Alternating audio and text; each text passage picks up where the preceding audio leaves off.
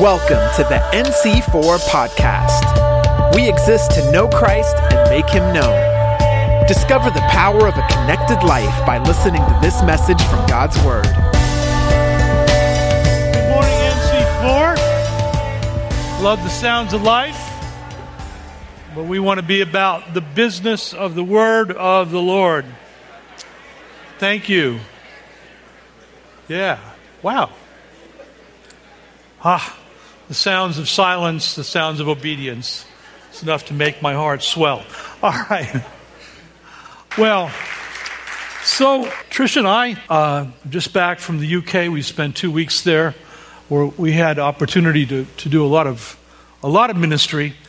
And I was supposed to be coming back, and Pastor Ian, of course, we crossed paths. We saw each other for like 15 minutes. I came in from England with Trish, and he left with Selena for Spain.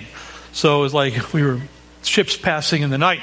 And I was going to be doing something this morning on the topic of the new heaven and new earth. And I will do that before the end of the year sometime, I promise. Because a number of you asked for me to do it. But when I was on the plane coming back, I just had this sense in God that I needed to do something this morning a little bit different. And it's a one-off. We're starting a new series in a week or two.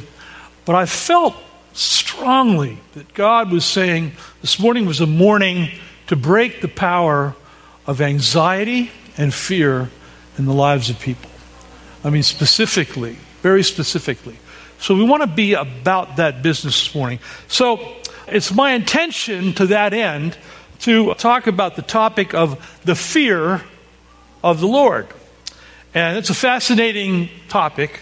And the reason that it's a topic that sometimes confuses people is the idea of fear always involves the interplay of our emotional lives. And Solomon tells us in the book of Proverbs that the fear, you've heard this, all of you, the fear of the Lord is the beginning of wisdom. Okay? John Bunyan added this thought. He says, if I lack the beginning of wisdom, I lack the beginning and the end as well. I've got no wisdom. See, wisdom is different from knowledge. There's a lot of knowledge in the world. Knowledge is factual. It's what exists. If I say, I perceive that you're a banker. That's knowledge, a word of knowledge. But wisdom is different. Wisdom is directional. And wisdom is important because you don't know where you're going or how you're going to get there without the wisdom of God. Yogi Berra said, if you don't know where you're going, chances are you're not going to get there, right? So there's a difference then between knowledge and wisdom. But if the beginning of wisdom is the fear of the Lord, this means that fearing God, or this fear of the Lord that we're talking about, is absolutely essential to the acquiring of wisdom. In this case, the emotion of fear of the Lord is not only a good thing, it's a fear that's essential to all of us. Yeah? You're going to have to track with me on this message. Because I have a sense of where we're to go, and you're going to have to really track with me if we're going to get there this morning. So fear of the Lord, that kind of fear, that species of fear is really an asset. All right? On the other hand, watch this. The Apostle John, who's the lover of Jesus, tells us in 1 John 4:18, he says, there is no fear, right, in love. There is no fear in love. But perfect love casts out all fear. So whereas fear of the Lord is an asset, there's a kind of fear that's a liability, yeah? And so John, of course, can't mean that perfect love casts out the fear of the Lord, because that would be contradictory. And I'm going to contend in just a few minutes that perfect love is, in fact, the fear of the Lord. Now, as a teacher, most of you know me for years now. I like to define things. I like it when everybody understands what we're all talking about. And I find that when I mention this important topic like the fear of the Lord, we tend to disconnect from one another over this word fear. So I want to begin by differentiating from fear, which is destructive to us, from the idea of the fear of the Lord, which is essential to us, okay? In the Bible, there is fear, and then there is fear. And so I want us to have two functional definitions of these fears. First is this. By the way, I call this message Fear for Your Lord and the Fear of the Lord. And we'll unpack what that means in just a few minutes.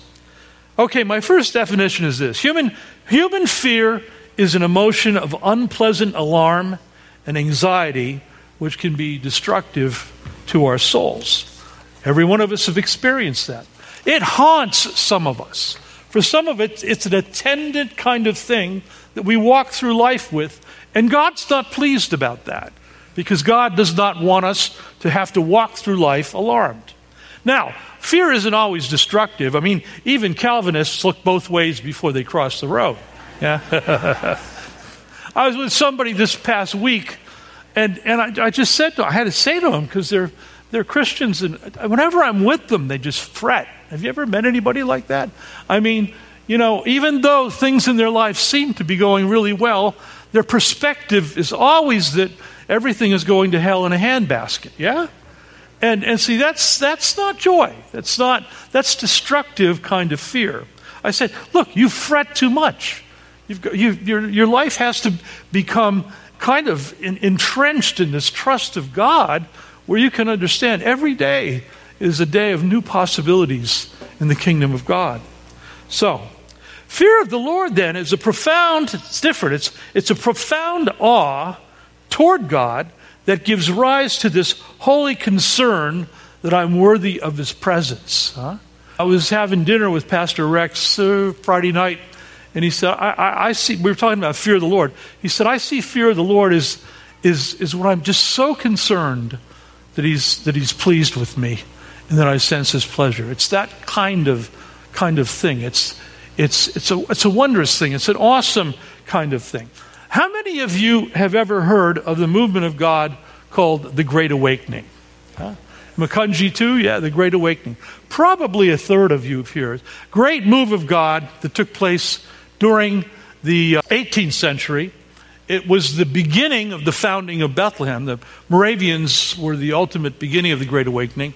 The Holy Spirit fell there in the 18th century, fell in Herrnhut in Germany, which is where I actually pitched Pastor Ian to come to be a pastor at this church, at that very place. Unwittingly, I didn't make the association.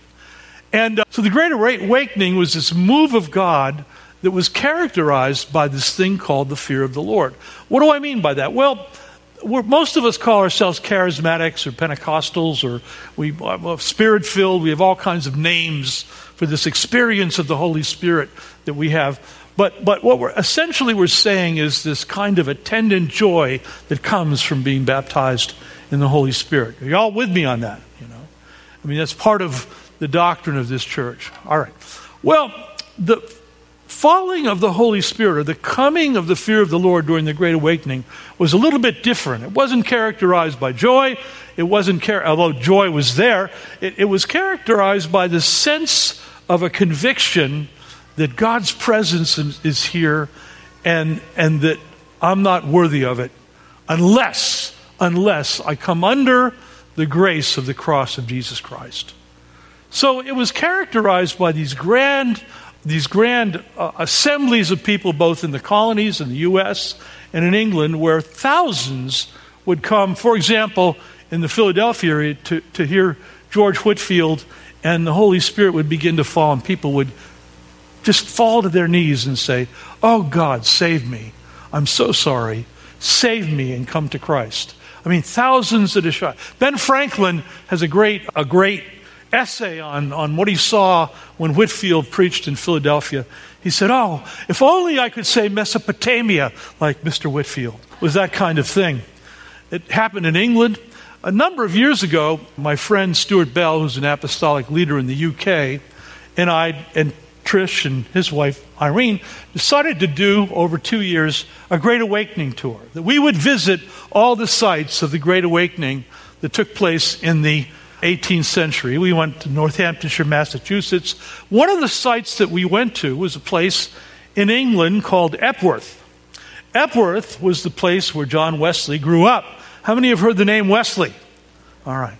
Founder of Methodism, or at least one of the founders was his brother Charles.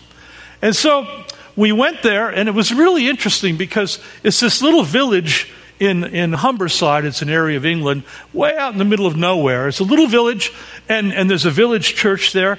And we wanted to find the sarcophagus of Samuel Wesley, which was John Wesley's father, because John would stand on his father's sarcophagus and preach to thousands in the open air. They would come from all over England, and they would just assemble in this random field, and he would preach to thousands, and the Holy Spirit would fall. People would cry out for forgiveness. They would cry out for mercy, and they would come to Christ, and joy filled the earth.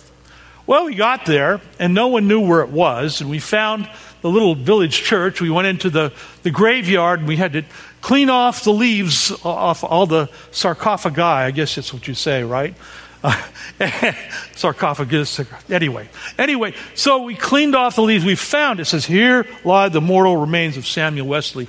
And we were just thinking about what happened. And can that ever happen again? Can the fear of the Lord ever fall across the face of the earth? Huh? So it was a good day. I mean, I was perplexed by English understatement, because if you go into the village, there was like a little village fountain in the center of the village, and there was a little plaque on the side of one of the buildings that said, John Wesley preached from this fountain in such and such a date. He was the founder of Methodism. That was it. I mean, that was all there was. Like if it was America, we would have a McDonald's there, right? We would be selling Egg McMethodists, right? I mean, there's money to be made in religion, right? And so I was like, wow. Anyway, so that night we're supposed to, Stuart was supposed to speak at the University of Hull, which is a big agricultural university in the North Sea, and at the student union. And he said, why don't you go with me? And they want me to talk about the being baptized in the Holy Spirit. And why don't you, I do the testimonial part, and then you do the theology part, and then we can just pray for students. So I said, yeah, that sounds like fun. So we went, we got there, it was early evening, and it was about this size of a crowd, maybe a little bit less, but it was full. The student union was packed with students. We were there, and Stuart got up first to begin to do his testimonial, and I was standing up there with him, and I was going to do the theological component, and then we're going to pray for people, and to be filled with the Holy Spirit. Stuart started to speak. After 5 minutes, someone over kind of in this area, a student, I'm going to guess 20 years old or so, began to say, a loud voice, oh my God, help me. Oh Lord, help me. Please save me. Save me. Oh Lord, I'm so sorry. I mean, really loud. And my first reaction was, wow, what did this guy do? Really? Because I'd not seen anything like that before. And so we went over to try and, he was kind of like inconsolable, you know. And so we went over and we began, he said, I just want to be saved. That's what he said. I've never experienced anything quite like that. And this is 25 years ago. And it was on the same day that we had visited Epworth. And so we began to pray for him. And I kind of kneeled in front of him and began to lead him to Jesus Christ. And as I did, a girl over in this area of the room began to do the same thing. And so we finished with him, we went over there, and this began to go. For the whole evening, throughout the whole of the evening, these students were crying out for grace and forgiveness and mercy and receiving new kingdom life in Jesus through the cross of Jesus Christ. I think we led half the group to the Lord that night. I've never seen anything like it since, because it was just an anointing like that. What I realized was that's the fear of the Lord. Huh? When there's this sense that He is so good and gracious, and, oh Lord, depart from me, I'm a sinful man. Right? Doesn't mean you walk through life like that, but you do reconcile with the living God consequent to that. Are you there? All right. And that's why the fear of the Lord is so important. Now, what are the places? This is where you really got to track. Well, before I go there, let me ask you this. Have you noticed that there's a spirit of rage across the earth right now? I mean, look at the response I'm getting here, right? I mean, what is it? Psalm 2, why do the nations rage when the king is on his throne? I mean, this is in Europe. It's here. I can't speak for the southern hemisphere. Well, yeah, I can. We were in Peru. Yeah, I can. I mean, there is a spirit of rage across the nations. I look at the imbecility, the idiocy of the war in the Ukraine, right? Men and women who called themselves brothers and sisters 25 years ago. I knew Putin was going to do what Putin did, but I couldn't get over the fact of how crazy and insane what was about to go on was going to go on, and now there are tens of thousands of young people dead. Yeah, all of whom name the name of Christ for the most part. Maybe nominally, but still, they're Christian nations, allegedly. Are you there? There's a rage across the earth. I was driving the other day. When I got back from England, I was driving in a parking lot over near a strip mall, and I came around a corner, and I surprised a woman who was driving. I didn't do anything wrong. I wasn't going too fast. She was just, you could tell, she was just on edge. And when I came around the corner in the parking lot, I startled her. And she went like this, and she began to scream at me, scream at me. And I just saw you just scratch a little bit of the human soul, and rage comes up with this in the season that we're in. So I'm always interested in people who are kind of obsessively and compulsively angry or fearful, because really what was at the root of this whole thing with the woman was, well, she was not just enraged, she was fearful about something. Something was eating at her, and then this startled her, and then it manifested itself in anger. So one of the places in Scripture that I see the fear of the Lord move most manifestly and sovereignly is in Paul as he encounters the resurrected Jesus on the Damascus Road. Most of you are familiar with the story, yeah? So I want to unpack that a little bit this morning. All right, I'm assuming most of you know, maybe some of you don't, but you can kind of check it out later, that Paul was persecuting Christians. He was breathing threats. He was throwing men and women in jail. He was attendant at the martyrdom of Stephen, but others as well, other martyrdoms as well. He was murdering, killing people, and breathing threats.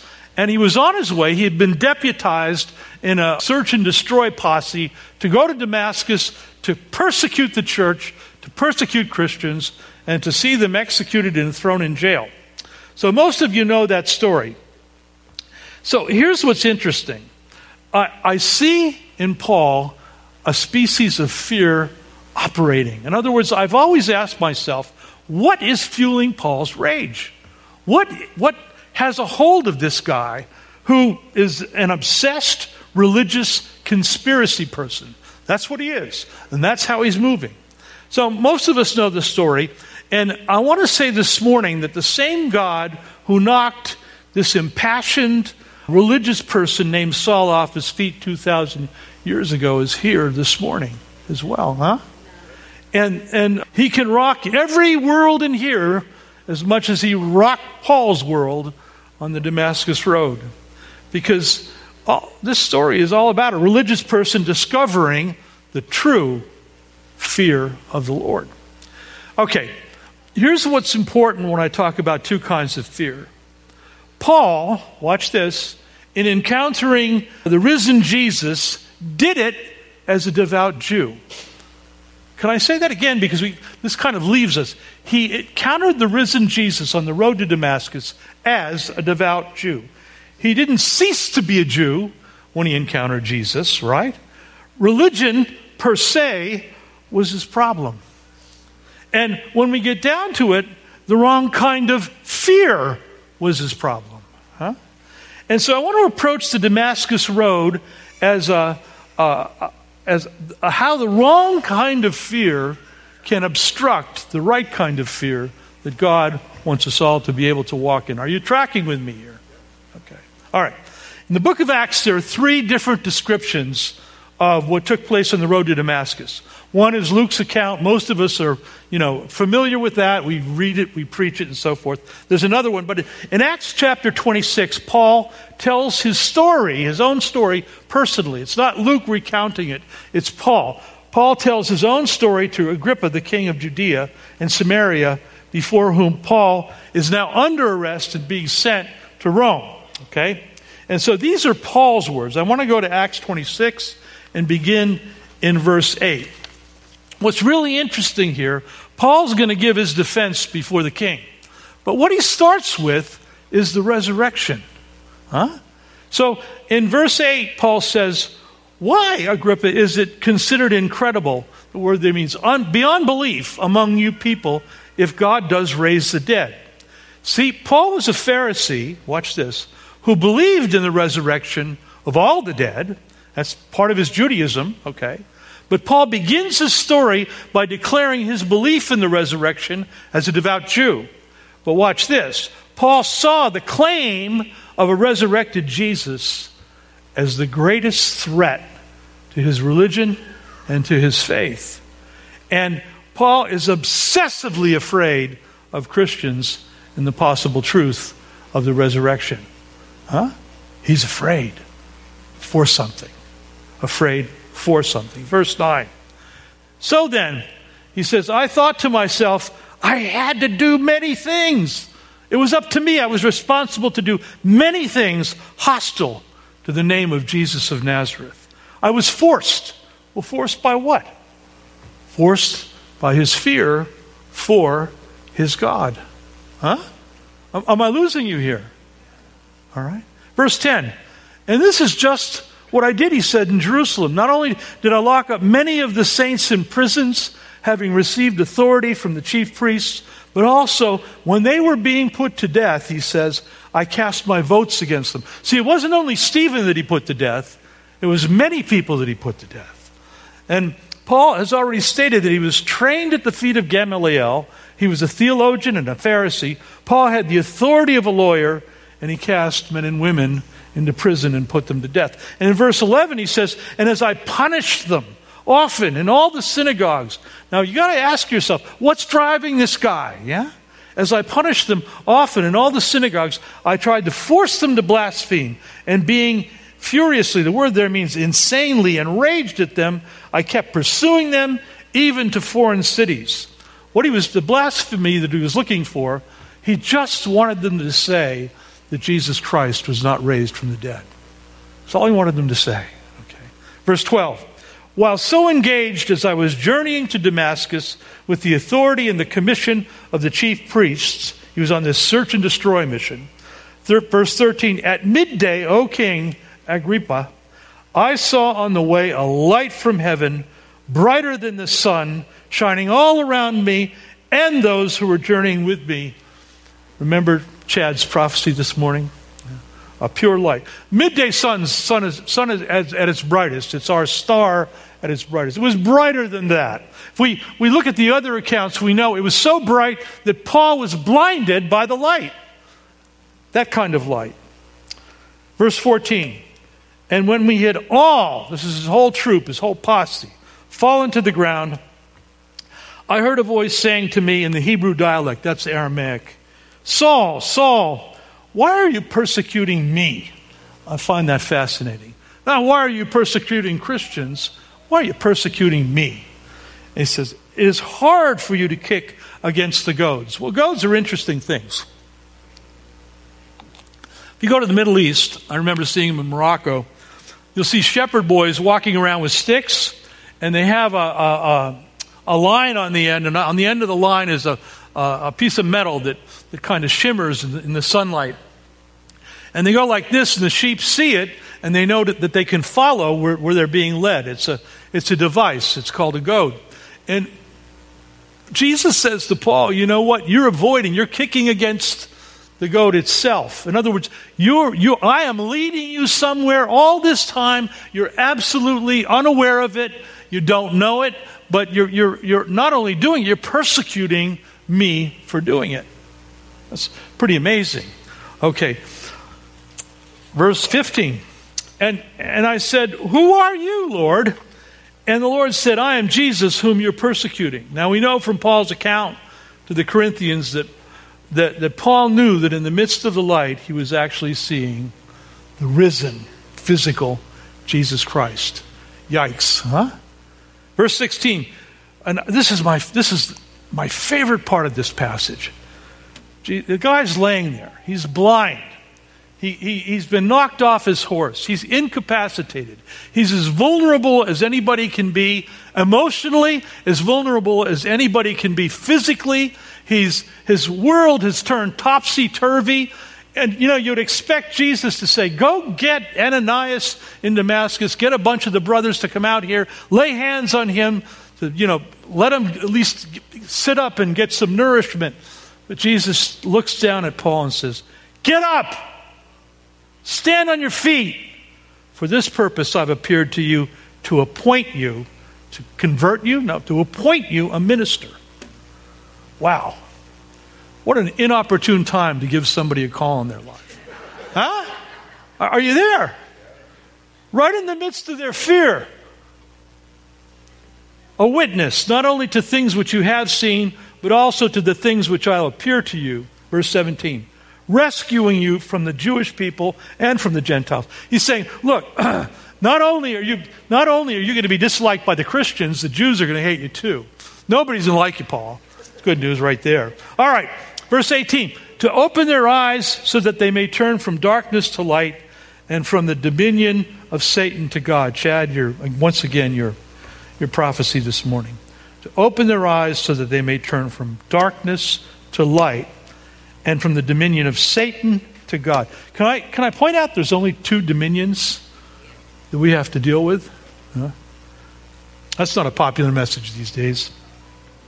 That they may receive forgiveness of sins and inheritance among those who have been sanctified by faith in me. So Paul was living his life afraid for his Lord. And with this account, Paul experiences what I characterize the fear of the Lord. Huh? He was responsible in his mind to defend his God. And his God wasn't God. His God was his religion. Are you following me? Huh? And this fear of the Lord, from this time forward, carries Paul to the ends of the known earth with the good news of Jesus' death and resurrection. So I want for us to ask ourselves, because I hear this word all the time. I hear people say all the time, we need a new dispensation of the fear of the Lord. How many have heard that? People don't fear God anymore. We need people to fear God. Well, I think it's worth asking what that looks like. In other words, at what cost do we fear God? All right? We have to ask ourselves a question. When Paul was on his way to Damascus, once again, what was fueling him?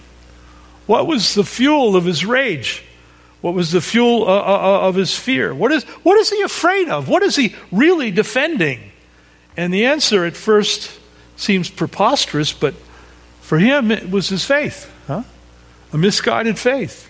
He's absolutely convinced that the gospel of Jesus is a deep threat to Israel and a deep threat to him, but more a deep threat to God. Are you following me here? All right. Paul's religion has become Paul's idol. Paul's religion has become his Lord. And it's a great object lesson in the whole issue of fear and idolatry. When we have idols in our lives and we've invested ourselves emotionally in them, and those idols become challenged, whatever they are, we put our dukes up because we're afraid somebody's going to wreck our idols.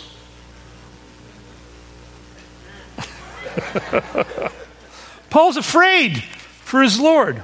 See, this is how idolatry works, and this is where I want to go. An idol is anything that we worship and devote ourselves to other than Jesus. And when it's challenged, we defend it. Yeah. More than that, here's where Paul's faith and the faith of the church part company, because Paul believes that defending his religion in Israel are his responsibility. He's afraid he's got to do it. But for we who have faith in Jesus, we understand that Jesus defends us. Huh? So can I point out that we all have idols in our lives? Good things, good things can be idols. Bad things can be idols.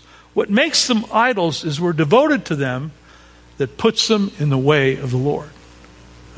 Puts them in the way of Jesus. And sometimes we have to get so devoted to them that we have to get knocked off our horses. So here's the principle. Fear for whoever or whatever is your Lord this morning is an obstacle to the fear of the Lord. It's the cost of the fear of the Lord. Now, when we speak of idolatry, we go for the obvious things. Alcohol, drugs, porn, religion, politics, work, celebrity, academia, theology, codependency. You can add to the list, yeah? It's all there. Matter of fact, we're about to enter another election season. I see flashpoints of idolatry everywhere. Huh? I see that everywhere. I got to check I got 12 minutes? It's 12. I have 12 minutes. Are you sure? This is the second Holy Spirit right here speaking to me. Okay. Paul was protecting the very wrong thing that was giving him identity and security, and he was at the point where he'd even murder to see that he could maintain it. And I want to point out that on the road to Damascus, Paul was angry, he was insecure, he was homicidal, he was paralyzed by fear. He wasn't being brave. He was being desperate. And if I understand the existing culture that we live in right now, where rage is across the face of the earth, I see desperation everywhere, right? And if I understand this existing culture that we have to live in as a church and minister to, it's characterized by idols of narcissism, sexual deviancy, addiction, violence, rage, and consequently, people are more anxiety-ridden, fearful, suicidal, and insecure than any other time in my lifetime. Am I losing us? That's what's going on right now. I think this is the place that it has to change, yeah?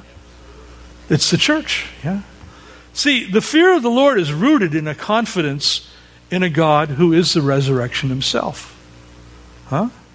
The fear of the Lord means that I live in heartfelt anticipation of God revealing his sovereignty, protecting me, being with me every single day I'm alive. Everything can become new because Jesus is the resurrection and the life. So that's why I almost fell off the chair when I noticed the first time how Paul begins his story to Agrippa by citing the resurrection. Agrippa's a Jew. So, what do we do about that? Well, what I'm kind of sensing is that today's a great day to repent of our idols. Sorry. In other words, the greatest indication of idolatry in our lives is fear and anxiety. Idolatry in our lives is fear and anxiety, huh? And I want for us to allow the Holy Spirit just for a moment to examine us. The psalmist says that the Holy Spirit is the finger of God. I would like for the Holy Spirit to examine us and put his finger on what it is that causes us to have a lingering feelings of anxiety all the time. And I want to break them. Now, I realize, that I love counseling. I love, deliverance. I love all of those ministries in the church. But sometimes there just has to be a knock off your horse kind of event where you repent of that one idol. And you never really make the connection between the idol and the anxiety that you're living with, but the Holy Spirit can do that because you feel like you have to defend it. I need that drink. I need to be able to. This is really interesting. I was dealing with somebody not terribly long ago, it was very addicted to porn. And we have a way, in the church to deal with that. It's with a program that can, bring accountability and so forth. And this guy was really desperate. And so we came to him, two of us came to him and said, look, we will put this program on your computer. This will break the power this thing has over you. And he said, no, wouldn't let us do it. He became defensive for it. Isn't that interesting? Anybody here who's suffered compulsion knows how quickly we can become defensive for the things that are breeding the anxiety within us in the sense of separation from God. And we fear for that Lord in our life, that Baal, right? And I want to kind of deal with that this morning. Is that okay with everybody? Only got, 10 minutes, that's all we need, right? Yeah. I wonder how long it took Paul to fall off his horse. Yeah? All right. Here's what I'd like to do.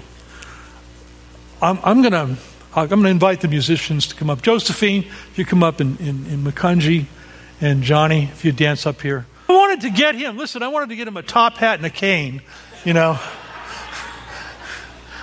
going to be a miracle. Here's what I'd like us to do, because I believe the Lord can do this. I'm just going to ask us to pray a prayer and invite the Holy Spirit to put his finger on an idol in our lives. But the measure of the idol is this, that it puts us in fear, that some part of us does not want to let it go because we're depending upon it at some level. And it's why it's held us for so long. And then what we're going to do is we're going to repent together, okay? I'll be with you in this. I got something the Lord's speaking to me about, okay? And then we begin a process of freedom, all right? In other words, it's an event that begins a process. Some of us may need to go to counseling.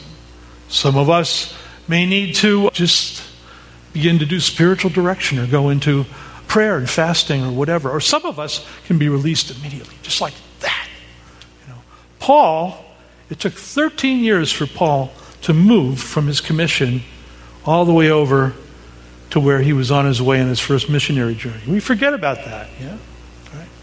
But he did go to Petra immediately and begin to prepare. All right, so pray with me. You can tickle the plastic there. It'd be good. Yeah. Father, in the name of Jesus, there are those among us who probably don't even know that name Jesus, but this morning can be the beginning. All it requires is an acknowledgement of what's in the way and repentance. But for those of us who know Jesus, Father, we ask that you send your Holy Spirit in that very name, in the name of Jesus, to come within our hearts and put your finger on what's fueling the irritability in our lives, what's fueling anger in our lives, what's fueling anxiety in our lives, fueling an attendant fear that we walk through life with, fueling a feeling that the universe is out to get us. It's all a lie, and it's keeping us from you. So, Lord Jesus, in your name we ask, invite the Holy Spirit. We're just going to take 1 minute, and God is going to put his finger on things in our hearts right now. 1 minute. Makunji, here, online, if you're at home, just 1 minute. 1 minute of a little music and the probing of the hand of God.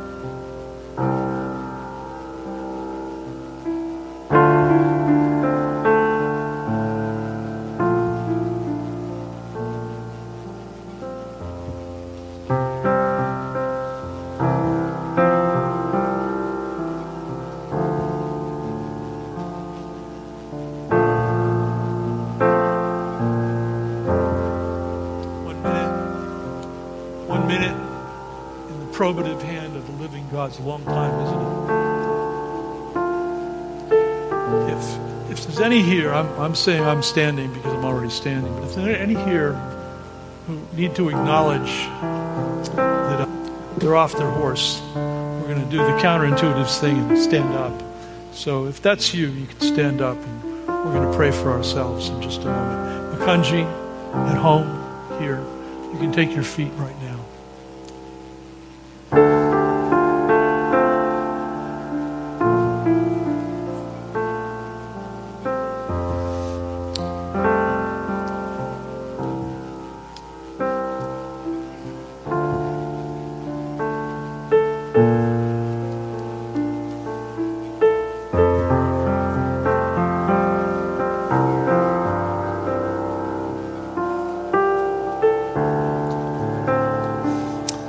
Join me. I'm going to pray. I'd like you to join with me in this prayer.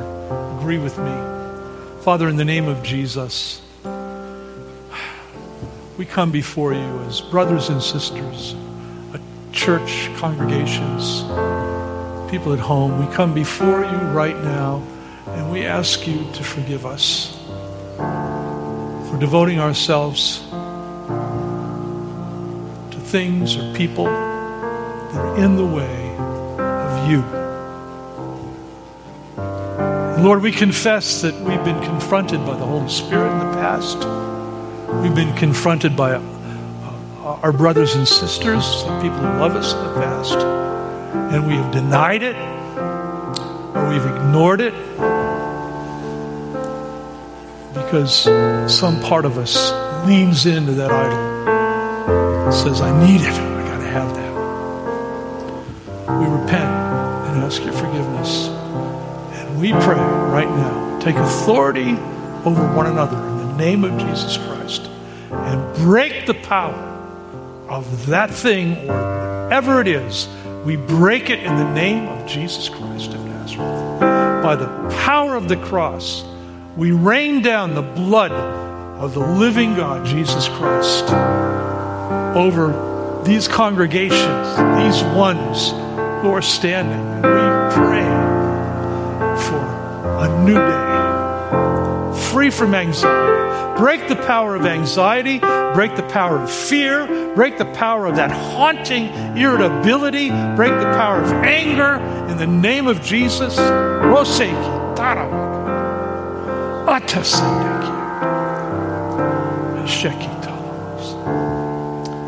In Jesus' name.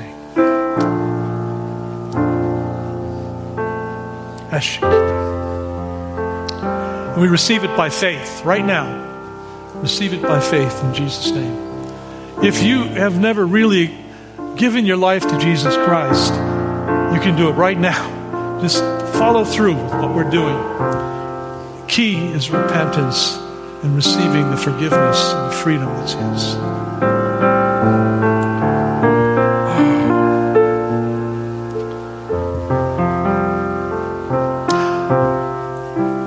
There's a spirit of intellectual arrogance somebody's dealing with that you can't let go of a God that doesn't seem rational to you. God says, I'm dashing your need, your obsessive need for rationality by the power of the Spirit, and I'm revealing the living, organic, alive God resurrected for you this morning. I think it's somebody at home, actually. Amen. Should take you task. Okay. I want you to pay attention now to me just before we go. Here's how we repent, okay? Jesus said to Paul, Jesus is saying to us right now, Jesus said to Paul, get up, stand on your feet. I mean, he was merciless in that sense. And the word of the Lord this morning, the word of the Lord to the church in this season actually, is get up and stand on your feet now. I have something for you to do. I have stuff for you to do. And the thing about the fear and the thing about anxiety is it cripples us. it keeps us from walking in to our destinies. Are you there? This is a destiny new day. It's a destiny new day. And I believe that the Holy Spirit is going to begin to shine His light on people in Makunji, here, watching online. And God's saying to us, get up, I have something for you to do, because the issue isn't just conversion, the issue is commission. And so today is a day of commissioning of sorts. It may not be a new idea for us, but it may be something for us to do in order to be repentant and to walk in what God has done this morning. Amen? All right. Father, we seal that. Seal new destinies. God, it's time. This is the word of the hour for the church. God is saying, whose instrument are you from heretofore? That's what the Lord's saying. Amen, and amen, and amen. I want to throw in one last thing before we sing. The name Saul. See, Paul didn't become Paul yet, right? His name was Saul. The name Saul means asked for in Aramaic. It means asked for. So, presumably, the scholars think, well, that must mean that Paul's parents wanted a kid, and so they were asking God for a kid. And then, so they named him Saul because he was asked for. I have a different theory on that. I think Jesus was looking from heaven, watching Saul murder the saints. I think Jesus was watching him breathe threats and lead his search and destroy posse across the nations. And on the throne, Jesus said to the Father, I'm asking for that one. See, we're asked for this morning. Yeah. And so it's worth going out with. Amen? Thank you for listening to the NC4 podcast. For more info, visit our website at nc4.org. We believe in the power of a connected life. If you prayed to give your life to Jesus today, we'd love to help you walk it out together. Just text the word Jesus to 610-816-6062.